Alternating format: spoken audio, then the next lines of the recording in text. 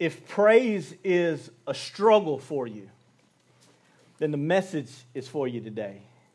If there are times in your life where you feel like I'd like to offer that kind of praise, but I get a little embarrassed. You ever thought about that when you're praising God? Any of you ever thought, I wonder what people are going to think of me now? All eyes are surely on me. And so today, David teaches us some amazing things. And I'll go ahead and give you some of them right now so you'll be looking for them. One is, it's hard to offer up an empty thank you to the Lord. So parents, you know what it's like sometimes, right, to tell your children after they've been sort of fussing and fighting with each other. You look at them and say, now you tell them you're sorry. And then they say, I'm sorry. And then you look at them and say, now you say it and you mean it. Because you knew they didn't mean it. I wonder sometimes as Christians if we offer up praise and thank you and we don't really mean it. It really doesn't come from anywhere. It's empty. It doesn't come from any real understanding of the goodness of God and what He's done in our life, that we've been so busy or consumed by life that we just didn't even make place for it. So to offer up any kind of thanksgiving feels sort of hollow. I wonder sometimes when we say grace or bless the food or whatever it may be, that it's just hollow. And so David teaches us that, one, you got to have something, some understanding behind your thanksgiving if it's going to really be good. And then the other part that he tells us is you can't care what other people think. You can't be worried about how it's received by those around you. So by setting the stage, I turn your attention again to 2 Samuel chapter 6. This is actually also found over in 1 Chronicles, chapter 16. And I want to bring this point up because it's New Year's, and some of you are looking for a New Year's resolution, and I'm going to give you one, okay? I said it before, probably 2 or 3 weeks ago, I talked about how the Bible, the books of the Bible are written in such a way that different books cover the same stories, right? Matthew, Mark, Luke, and John all cover the stories of the life and the ministry of Jesus. And so I actually had someone not that long ago tell me, Kevin, I've been reading Matthew, Mark, and Luke, and John. They keep telling the same stories. Why do they keep repeating themselves? And they were serious as a heart attack. They were serious. And I said, well, that's because the Bible is not written in order. And they said, do what? You could just see the confusion on their face. I said, I know. As Americans and as readers of whatever, we read from the beginning to the end, and it's in chronological order. I don't like those movies where they keep jumping back and forth between time. You know, like they're in the present, and then they jump to the past and all of that. That's what it can feel like sometimes reading the Bible. And people never actually get the story of the Bible in their head. Like they can't tell you from beginning to end the story, which is His story, history. It's His story.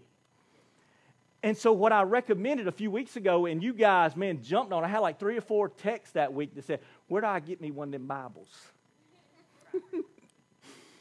And the Bible they were talking about is called a chronological reading of the Bible. And what it does is it puts the stories in order. So it takes the verses from Matthew, Mark, and Luke, and John, and it pulls them all together so that you get all of the verses pertaining to the stories in the order that they go. Oh, it's transformational. When I did it so many years ago, I was like, I got it. I actually have the story of the Bible in my head. So for those of you who are looking for a New Year's resolution, Amazon, which I don't get any kickback from this, Amazon has chronological Bibles in different translations for you to get. I would recommend reading through the Bible in that order at least one time in your life. You won't regret it. In fact, if you do it and you regret it, come on back and see me and I'll give you your money back, okay? 2 Samuel chapter 6. Is it okay if we read a few verses today? Can y'all handle that? All right, let's read a few.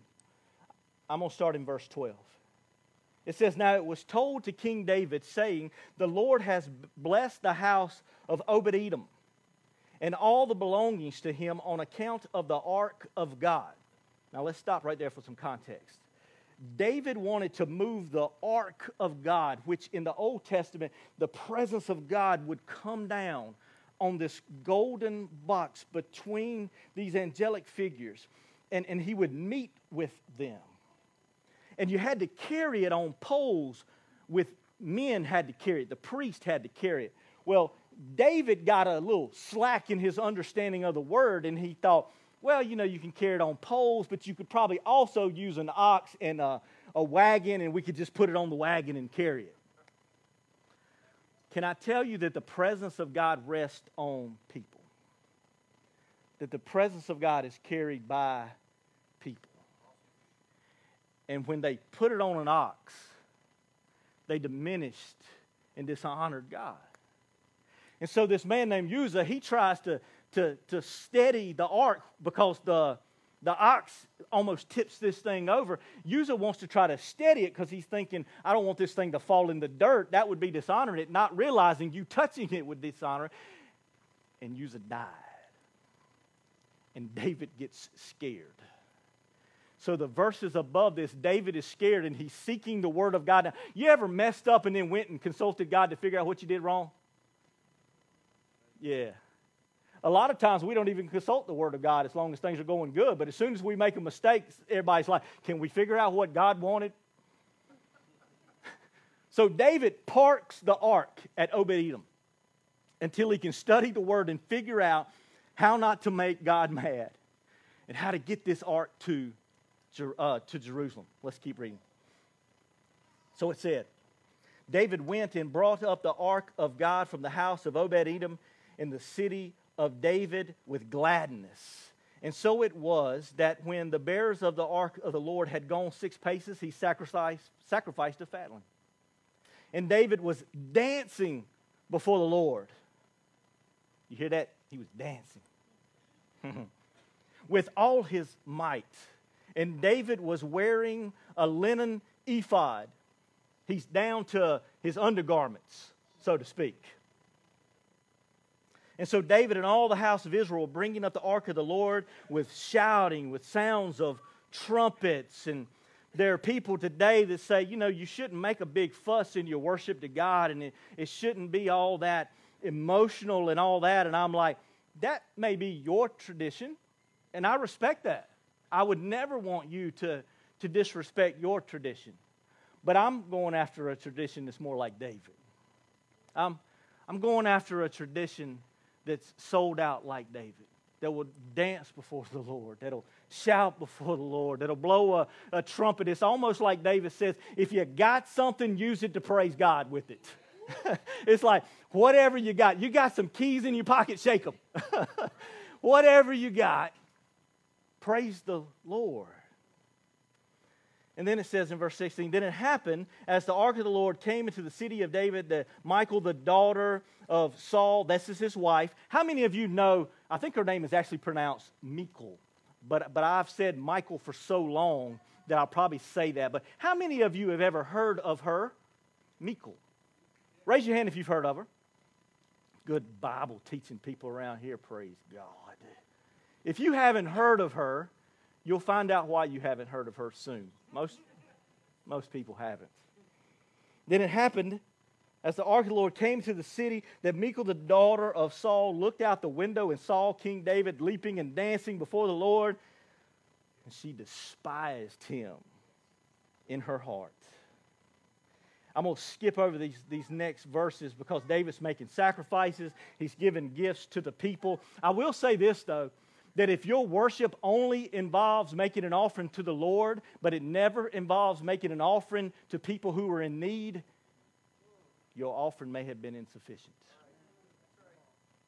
You see, there are a lot of people who say, I'll give my praise and my honor and I'll give whatever to the Lord, but they have no concern for people. And I will tell you that if your worship is pleasing to God, there's something about it that when you fall in love with God, you know what you'll also do? You'll fall in love with people. Even fallen people. And you'll want to do good things for them so that they might see the goodness of God that you found. So let me tell you to be careful of a worship experience that is high and mighty comes Sunday morning and forgets about the people who are beside you Monday through Saturday. Yeah. So he gives gifts to everybody. And then David is ready to return home. Look at verse 20. But when David returned to bless his household, he does that last. You ever found out sometimes it's the hardest in the world to minister to your own family? Anybody ever thought of that? It's like I can minister to anyone except my wife or my husband or my mama or my children. Yeah. And in fact, people will tell you, look, you just can't minister to the ones that are that close to you. Can I call that a lie? I want to call it a lie. You're actually the most positioned to minister to them. The problem is they see you in all your warts, in all your failures, in all your humanity. And so you have to overcome all of that with great humility, with great transparency, to say I'm not perfect, but I love God, and what I have I want you to have as well. Can I tell you that you are the most likely candidate to reach your family if you won't believe the lie that you're disqualified from doing it? All right, I'm moving on. But when David returned to bless his house, Michal, the daughter of Saul, came out to meet David and said, "How is the king of Israel distinguished himself today?" Can't you just hear the sarcasm in her voice? Can you hear it? "He uncovered himself today in the eyes of his servant's maid, as one of the foolish ones shamelessly uncovers himself." Look, she's preaching to him now, isn't she? So David said to Michal, "It was before the Lord." Do you hear that? He said, "I did it before the Lord, who chose me above your father." Her father was Saul. Saul was disqualified as a king because of his pride. Do you hear her pride? Can you hear it? And David, he says, I did it before the Lord, who chose me and appointed me ruler over Israel. Here, therefore, I will celebrate before the Lord. Do any of you feel that way? That you're like, the only reason I'm here is because of God. Like the only reason I'm breathing is because of God. And if I did anything, I did it before Him. And He says, I will be more lightly esteemed than this. Another translation says, I'll be more undignified than this. And will be humble in my own eyes, but with the maids in their eyes. But with the maids whom you have spoken with them, I will be distinguished. Listen to this. Michal, the daughter of Saul, had no child to the day of her death. Wow. So I want to go back and cover just a few things, if I can, that I think are important for us. So I want us to go back. I actually thought that David wanted to get the ark from Obed-Edom because he got word that God was blessing Obed-Edom and all of his children just because the ark was there. And I thought David got word that that the blessings were falling on the ark, and he decided, I'm going to go get the ark and bring it back to my place. But that's why you got to read above and below, right? So if you go up above and read, in verse 9 it says David was afraid. You remember what I told you? That Uzzah had been killed, and David thinks God is angry, and he can't figure out how to move the ark. And so he parks it there. He says, how can the ark of the Lord come to me? And David was unwilling to move the ark. He's unwilling to move it until he can figure out how to get it there without anybody else getting hurt. When he hears that God is blessing Obed-Edom, it dawns on David. God's not mad. Because if he's mad, he wouldn't be blessing. And he's blessing. He's blessing, so we're okay. And now I've searched God, and I know how to go and get this thing. And so I'm going to go get it, and I'm going to go bring it back to where it's supposed to be. Now I have a question for you. Why do you seek the presence of God? Is it because what you really want is the blessing of God? Or because you really hunger and thirst for the presence of God? Do you understand the question? because I think it is possible for us, and I probably read into it my own sin, so let me go on and repent, can I? Because, sometimes you'll read in your own sin in the Scripture, and I had to look at myself and say, Kevin, what do you want more? That's a good question. What do you want more? Do you want everything in your life to go well? Do you want to be blessed? Do you want the favor of God? Is that what you're seeking? And you'll go wherever and do whatever to find it and try to bring it back to your house? Or are you like David, who I believe says, oh, God's not mad, I can go get him. I can be back with his presence. Someone that longed for the presence of God so much that they said, I got to have him. That I'll search the Word until I can find him. that I'll search out Scripture until I can have him, because I've got to have his presence. I wonder how many Christians are moving through life and the presence of God is not high on their list of what I want. But I want to tell you that if you want anything else, you'll be disappointed. What was that message last week? All I want for Christmas is Jesus. Because I have discovered that there's nothing else that can satisfy me like him. And so David, he's moving this thing back, and he's so excited because he's able to bring the presence of God to the capital city, and he strips down. Now, I preached this before, and I talked about the issue of dignity, but I want to bring something else to your attention. David is a king. And what David does is he strips off his royal robe. Oh, some of you know where I'm going, right? Some of y'all get excited. It's coming. He's a king, and he strips off his royal robe, and he's down to his undergarment, which is what the priest would use in their service, because they were supposed to be humble unto the Lord. So he takes off his kingly robe, and he's wearing his humble robe before the Lord. And I said to myself, that sounds a lot like Jesus. Doesn't it? Does that sound? In fact, I said, I've heard that before. I've heard it somewhere, wherever I heard it. And I started to search in Scripture, and here's what it says. It's talking about Jesus. Philippians 2, verse 6. Who, although he existed in the form of God, he did not regard equality with God a thing to be grasped, but he emptied himself, taking the form of a bondservant, and being made in the likeness of men. Being found in the appearance of a man, he humbled himself by becoming obedient to the point of death, even death on a cross. Do you see what Jesus did? David is foreshadowing what Jesus will do. Here's the King of glory. What did he do? He took off his kingly robe and came and dwelt among men. Remember Christmas? Emmanuel, God with us. Took on our flesh, humility. And there are people who will say the stories of David and the stories of the Old Testament, they only point to Jesus. And I would say they definitely all point to Jesus. I preach that all the time. Every story pointing toward Jesus. But listen to Philippians 2, verse 5. Ooh, I didn't say that, did I? Have this attitude in yourself, which was also in Christ. If I was a lawyer, I'd rest my case right there.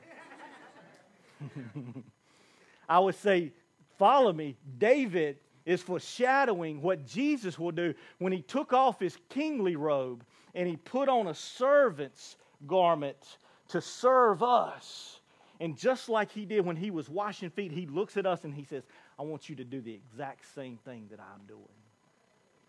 I want you to do the exact same thing. When's the last time you pursued the servant role and not the kingly role? I've heard it said before, if you want to know if someone has a servant's heart, treat them like a servant. Y'all didn't like that? Should have been like light bulbs went off. Do you know if you have a servant's heart? I can tell you. When someone treats you like a servant, whatever wells up inside of you is a pretty good indication of where your heart is. If what wells up inside of you is, who do they think they are? Do they know who I am? Do they think they are going to talk to me that way? A lot of times I just walk around the building here and I just introduce myself on Sunday mornings as Kevin. And it's particularly effective when I don't have this microphone, because with this microphone, they're like, I don't know what he does, but he does something because he's got a microphone. But I love to just walk up and say, I'm Kevin. You know why? Because the interaction that I have with you, I want it to be that. I want you to know me as Kevin. People call me Kevin. Some people call me Pastor Kevin because they can't get over the fact that they need to title me as something.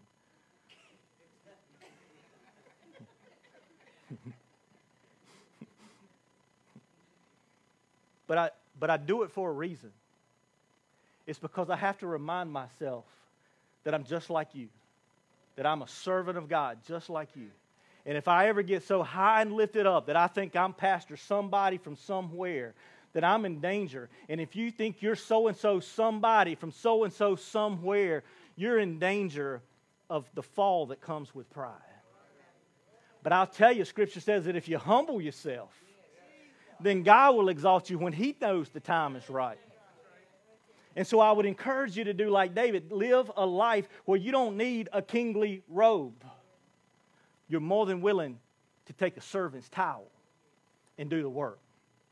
And so he's dancing, and he's in his underwear, essentially. And his wife, Michal, she looks at him, and she says, ooh, how distinguished you are.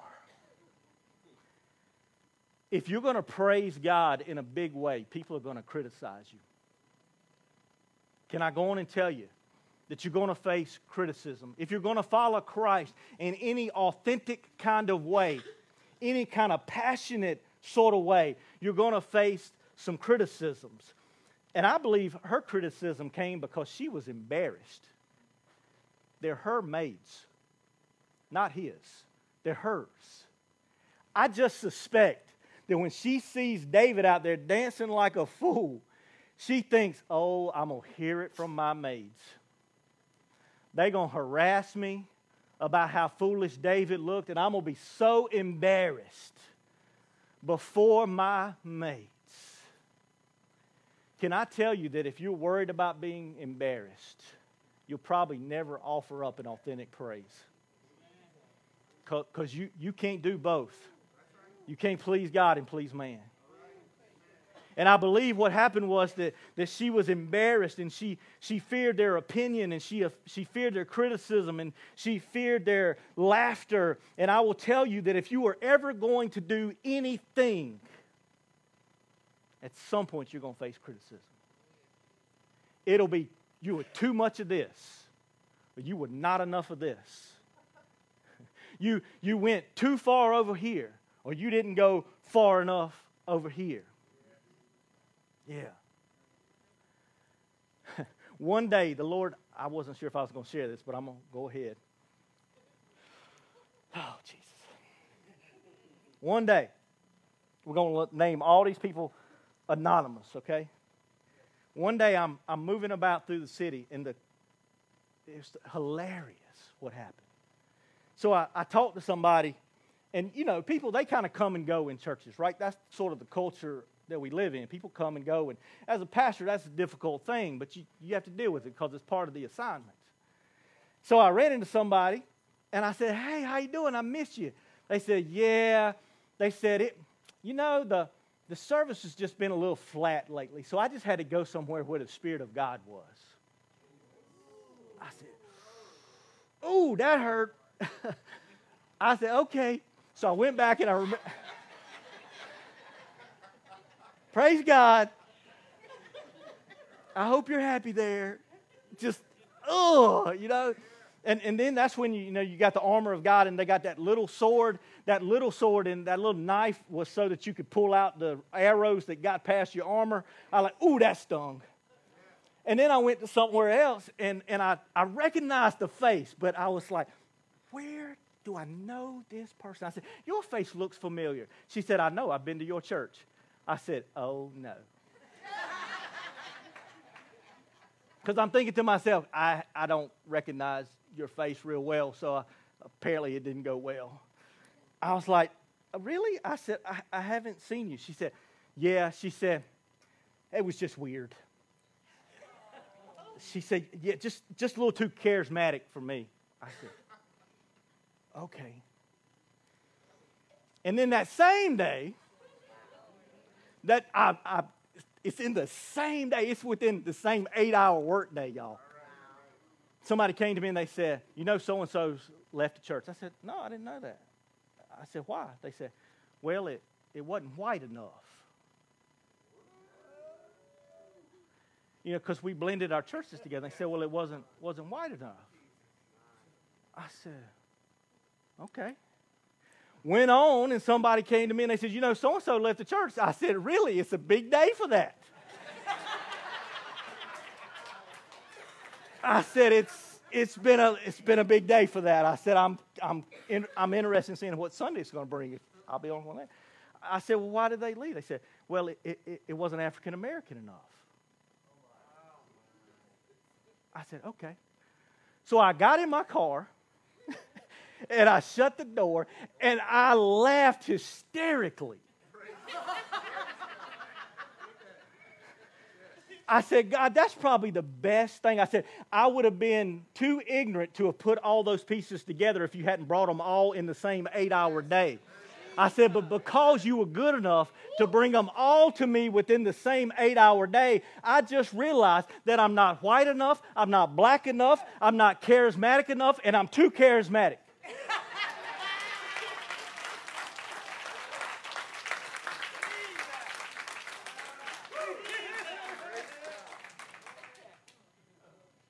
So God, clearly I can't please every person that walks in that door. So God, rather than try to have a church where I try to please everybody that walks through the door, my stand will be this. We did it before the Lord. We did it. We did it before the Lord. Because we can't please every one of y'all. Because y'all got opinions like belly buttons. Everybody's got one. So we're going to do it unto the Lord. And the ones that want to follow the direction that we are following, then amen, come and be with us. We don't turn anyone away. I've had people ask me before, and I'm going to move on. People say, is that a spirit-filled church? I said, it absolutely is. But if you want to use that to divide us against people who don't have the baptism of the Holy Spirit, then I don't want you here. Because nothing is supposed to divide the body of church. Certainly not our theological positions. We're supposed to be able to bring, and that's what I love around here. We got Presbyterians, we got Methodists, we got Baptists, we got Baptist-costals, we got Pentecostals. We got, I don't know, I just love Jesus people. Yeah. Yeah. One last thing. David, I think he looks at her and he says, why are you worried about what the maids think? And I want to leave that one with you. You ever had people criticizing you? Maybe people in your family or your relatives, whatever it may be. You know, and they're criticizing you about things. At some point, now I'll say this, you do need a group of people around you who love you, who are godly, who will give you godly counsel. So when they look at you and they say, whoa, dude, I'm not sure what's going on right now, that you heed that voice. You know, you got a mama or a daddy, a spiritual mama or daddy, a spiritual brother or sister that has that right to speak into your life, okay?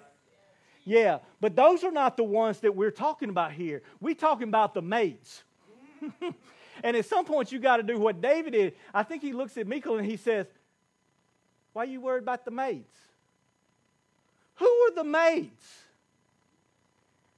Who are the people who are criticizing you? The people who are criticizing you probably have very little influence in the world. You ever notice that? The people who criticize the most do the least. You ever notice that? Because that's all they got time for. And at some point, you will have to look at your critics and you'll go, you know what? That's just the maids talking. That's not important. Their opinion of me does not matter. Because I tell you that if you let everybody's opinion of you matter, you will become a people pleaser. It's the only choice you have. If people's opinion matter, you will become a people pleaser. But if you're like David, he says, ooh, I'll be more lightly esteemed than this because I know where I came from. And the maids didn't choose me, God chose me. The maids didn't go out in the shepherd field when they had looked at all the other sons. The maids didn't go get me and say, David, God wants you. No, God went and got David and brought him in. And it was God that called David. And it was God that made him king. And you need to realize it is not the people who criticize you that are going to come and get you. They're not going to appoint you. And they're not going to be there when you need them. But God. But God will. So if any of you are getting some flack from your cousins or your family or whatever, you might need to look and see if you've been worried about what the maids are talking about. And let the maids talk. And then, this thing of honor. We got to choose. And I think too many times as the Church of America, we choose dignity over a lack of dignity. Can I say that? Can I say that I believe the Church of America values dignity more than it values most anything else? That when it comes to worship, we think, now we got to be dignified. Now we gotta act like we're somebody. You're going to have to draw a line in the sand because you know what worrying about your dignity is going to make you? It's going to make you lukewarm. It's going to make you lackluster. It's going to make you half-hearted. And you will have to choose if that's the way you want to live life and that's the way that you want to serve God. But I can see David drawing a line in the sand and he says, I refuse to be lukewarm. I refuse to worry about what somebody else is going to say or do about me. In fact, he says this, but with the maids of whom you have spoken with them, I will be distinguished. Here's what he's saying. The world is longing for an authentic person that has an authentic relationship with God. They're longing for somebody that says, can I find somebody who loves God so much that they give their life for Him? Is there anybody in America that will do that now? That would give your life for God, that says, I don't count my life that important. But that I would love Him so much that I'll refuse to let people tell me how I'm going to live my life so that through my zeal, they will look and see that God is real. Ooh, if you want to remember that, it rhymed, and I just noticed that. It is zeal for the Lord that speaks to the Lord and says, my goodness, for Him to act that way, there really must be something there. But then make sure that there really is something there. Because I want to talk about that for just a moment. Because in the midst of this, you could get the idea that Kevin's saying that then we just got to be loud and I got to raise my hands all the time and I got to dance all the time. And that's not what I told you. What I'm saying is you need to be authentic. But if you don't have praise in your heart and thanksgiving in your heart, and it's been a long time since you've had it, you might need to go back and inventory what God's been doing because you might have forgotten. Yeah. And then in the midst of that, I don't want you to think, well, I'll just get up and act like a fool. Because as leaders, that puts us in a bad spot. Because, see, if you always live your life like David said, I was doing it before the Lord, then I tell you what, I'll defend your right to do it. Can I tell you that? As your pastor, if what you do in your worship is before the Lord, I'll defend it. But if what you're trying to do is draw attention to yourself, then one of us as leaders may need to come and ask you to sit down. You know, we may need to ask you to step outside, because what we're not trying to do is draw attention to you. And that's what David said. He was like, I didn't do it to draw attention to myself. I did it because I was welling up inside with praise for God. I couldn't help myself. It wasn't about me. It was about God. And I will tell you that if you worship in that way, where it is about you and it is not God, I'll defend that all day long. In fact, while we're on the subject, I had someone come to me and they said, I don't think we're going to be able to come back to church. It was a rough kind of week, okay? This has been several weeks ago. It's all over and done. Don't think it was last week. No, this is a long time ago. You never preach on things that are current. You process them. You go before the Lord. A year and a half later, you preach them. Okay, all right, let me go on and just prepare you for that. You don't preach what happened last week. You preach what happened about a year and a half ago, okay? So this person, they said, yep. They said, I just can't go back. I said, well, why not? They said, because that tambourine.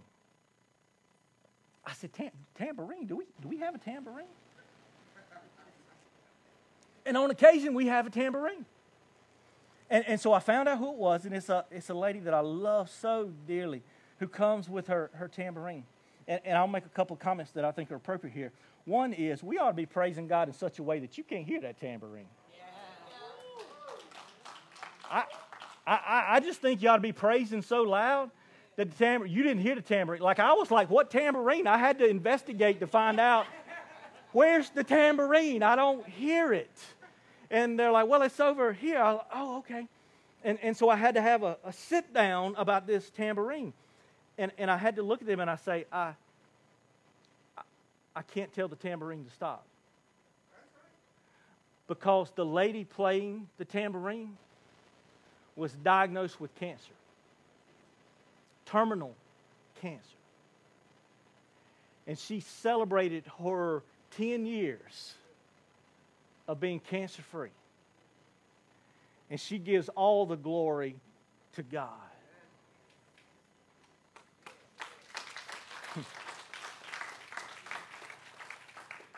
You see, if you looked at David, you'd be like, that's just a crazy man. I don't know why he's so excited. You look at the tambourine woman and you go, I don't know why she plays the tambourine that way. Because you didn't know that she had cancer and was going to die, and she's celebrating her 10 years of being cancer-free. Maybe I should tell you to stop. You know? Maybe I do need to tell somebody to stop. I need to tell you to stop. Stop worrying about other people and worship God. I was down here one Sunday and I was just worshiping and I was singing so loud, and regularly I apologize to the praise team. Like, I'll come up to Crystal and I'm like, if I'm singing too loud, just let me know. And you know, Amy, I'm like, look, if I'm messing up, Chris, if I'm throwing you off key, you just let me know. There was one Sunday, man, I was letting it go. I was just singing and I was like, whoo, I better stop. I got to preach. And all of a sudden, I got embarrassed. And I thought, what if people hear me? And you know what I did? I stopped. So let me tell you that it don't matter how long you've been with the Lord. We wrestle at different levels with different things.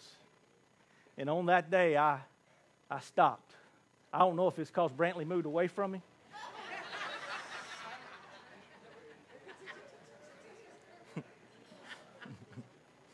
But I stopped.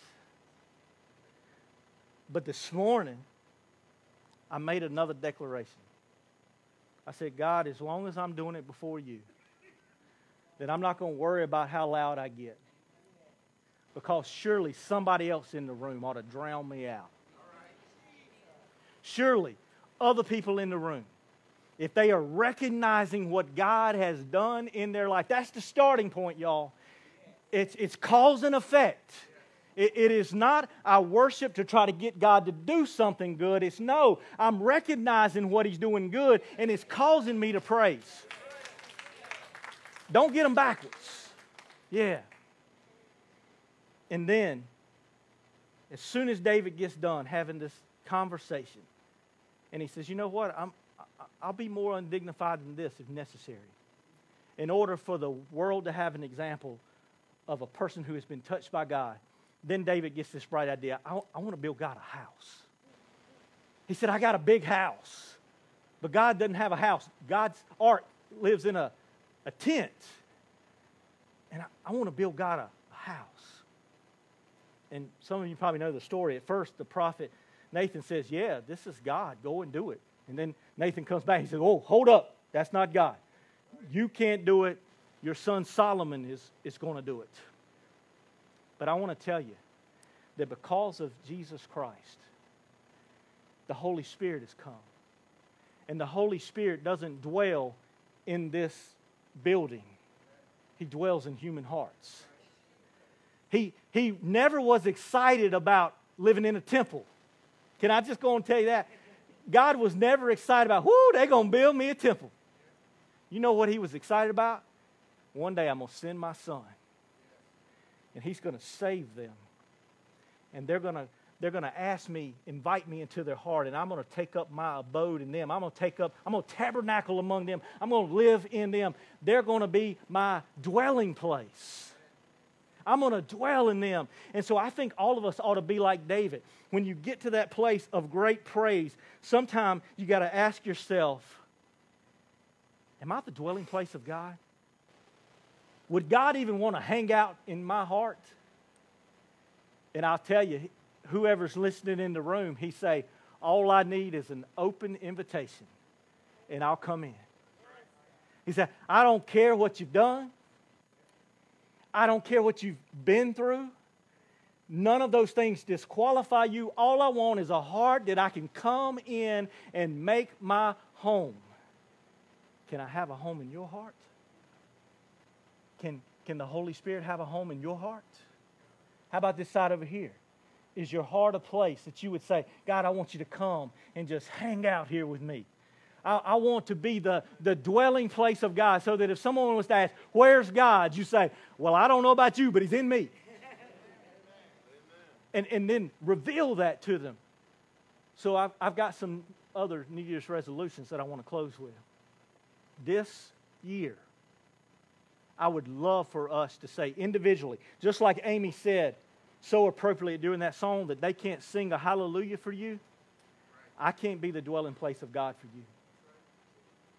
Can I tell you that if you rely on me to be the dwelling place of God, I'll disappoint you. You got to make your own dwelling.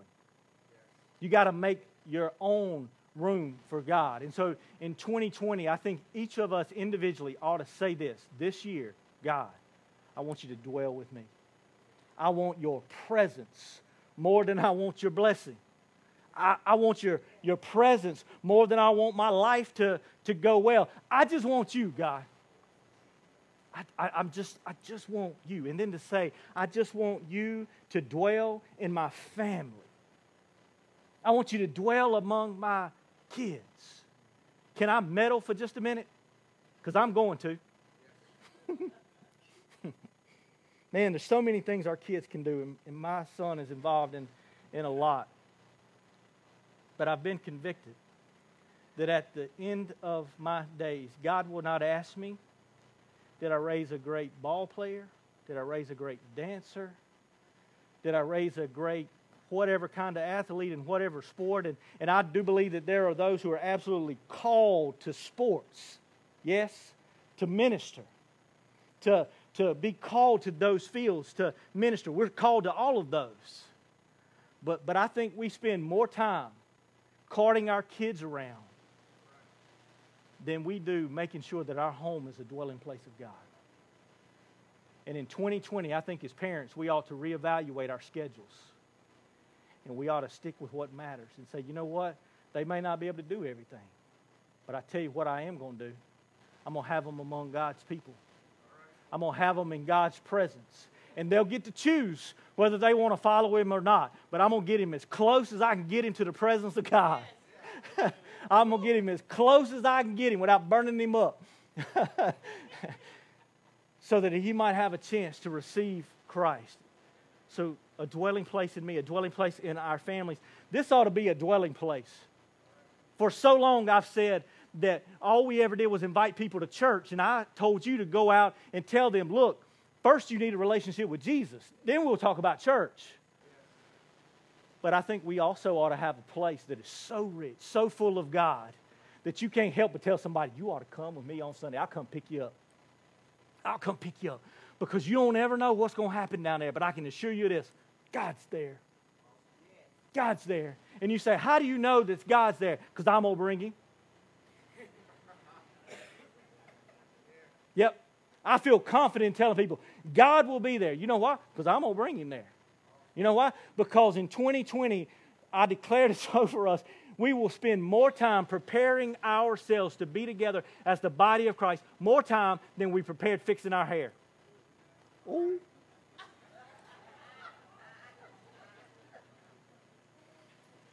More time than picking out our outfit.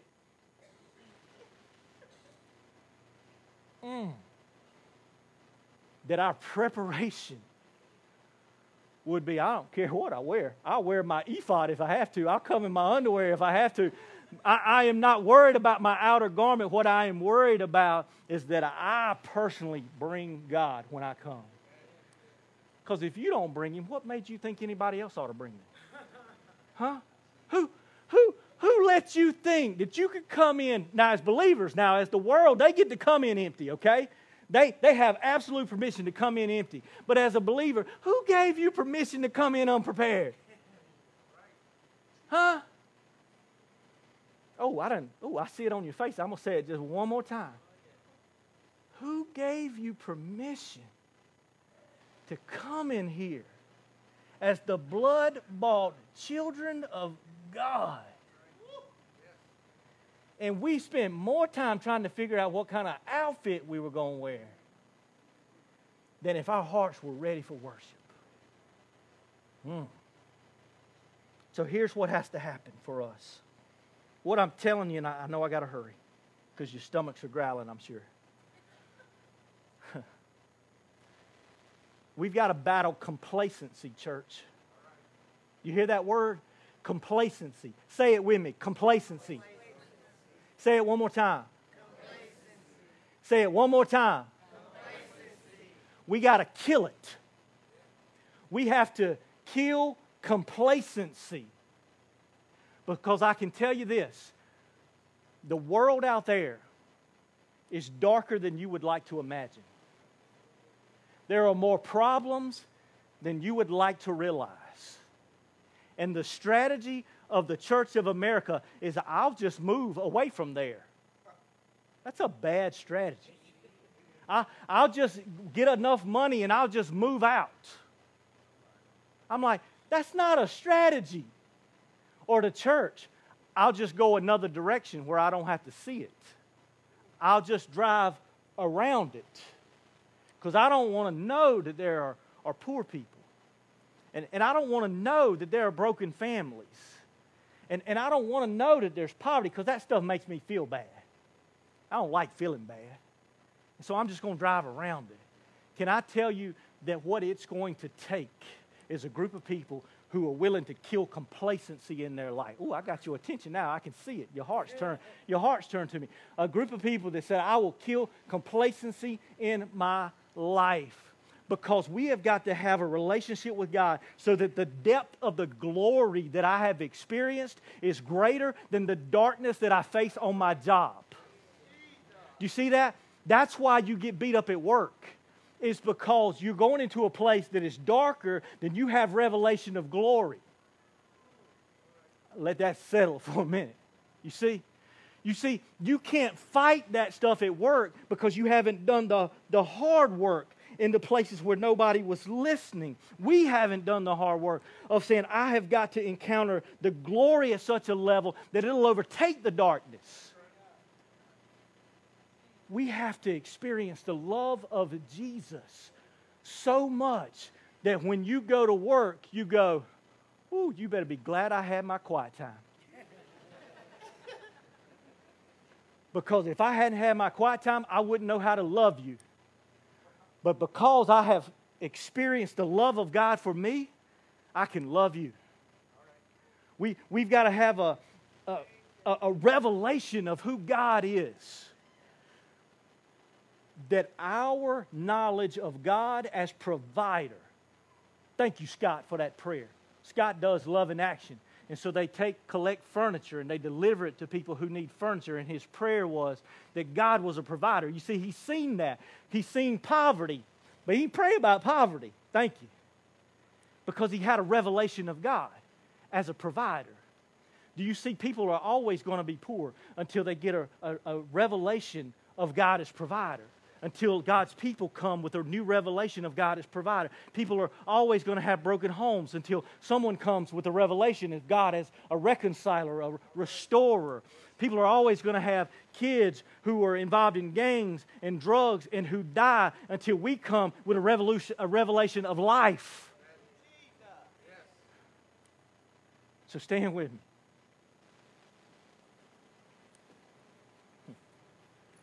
We walk a balance as Christians of seeing what God has done and knowing that there is more that He wants to do. Ember, let me ask you a question. Is God done in Chester? No. Is God done in your family? No. Is God done in you? No. Yeah. So here's the challenge. Always stay mindful of what God is doing. We got to praise Him more. We got to be more thankful.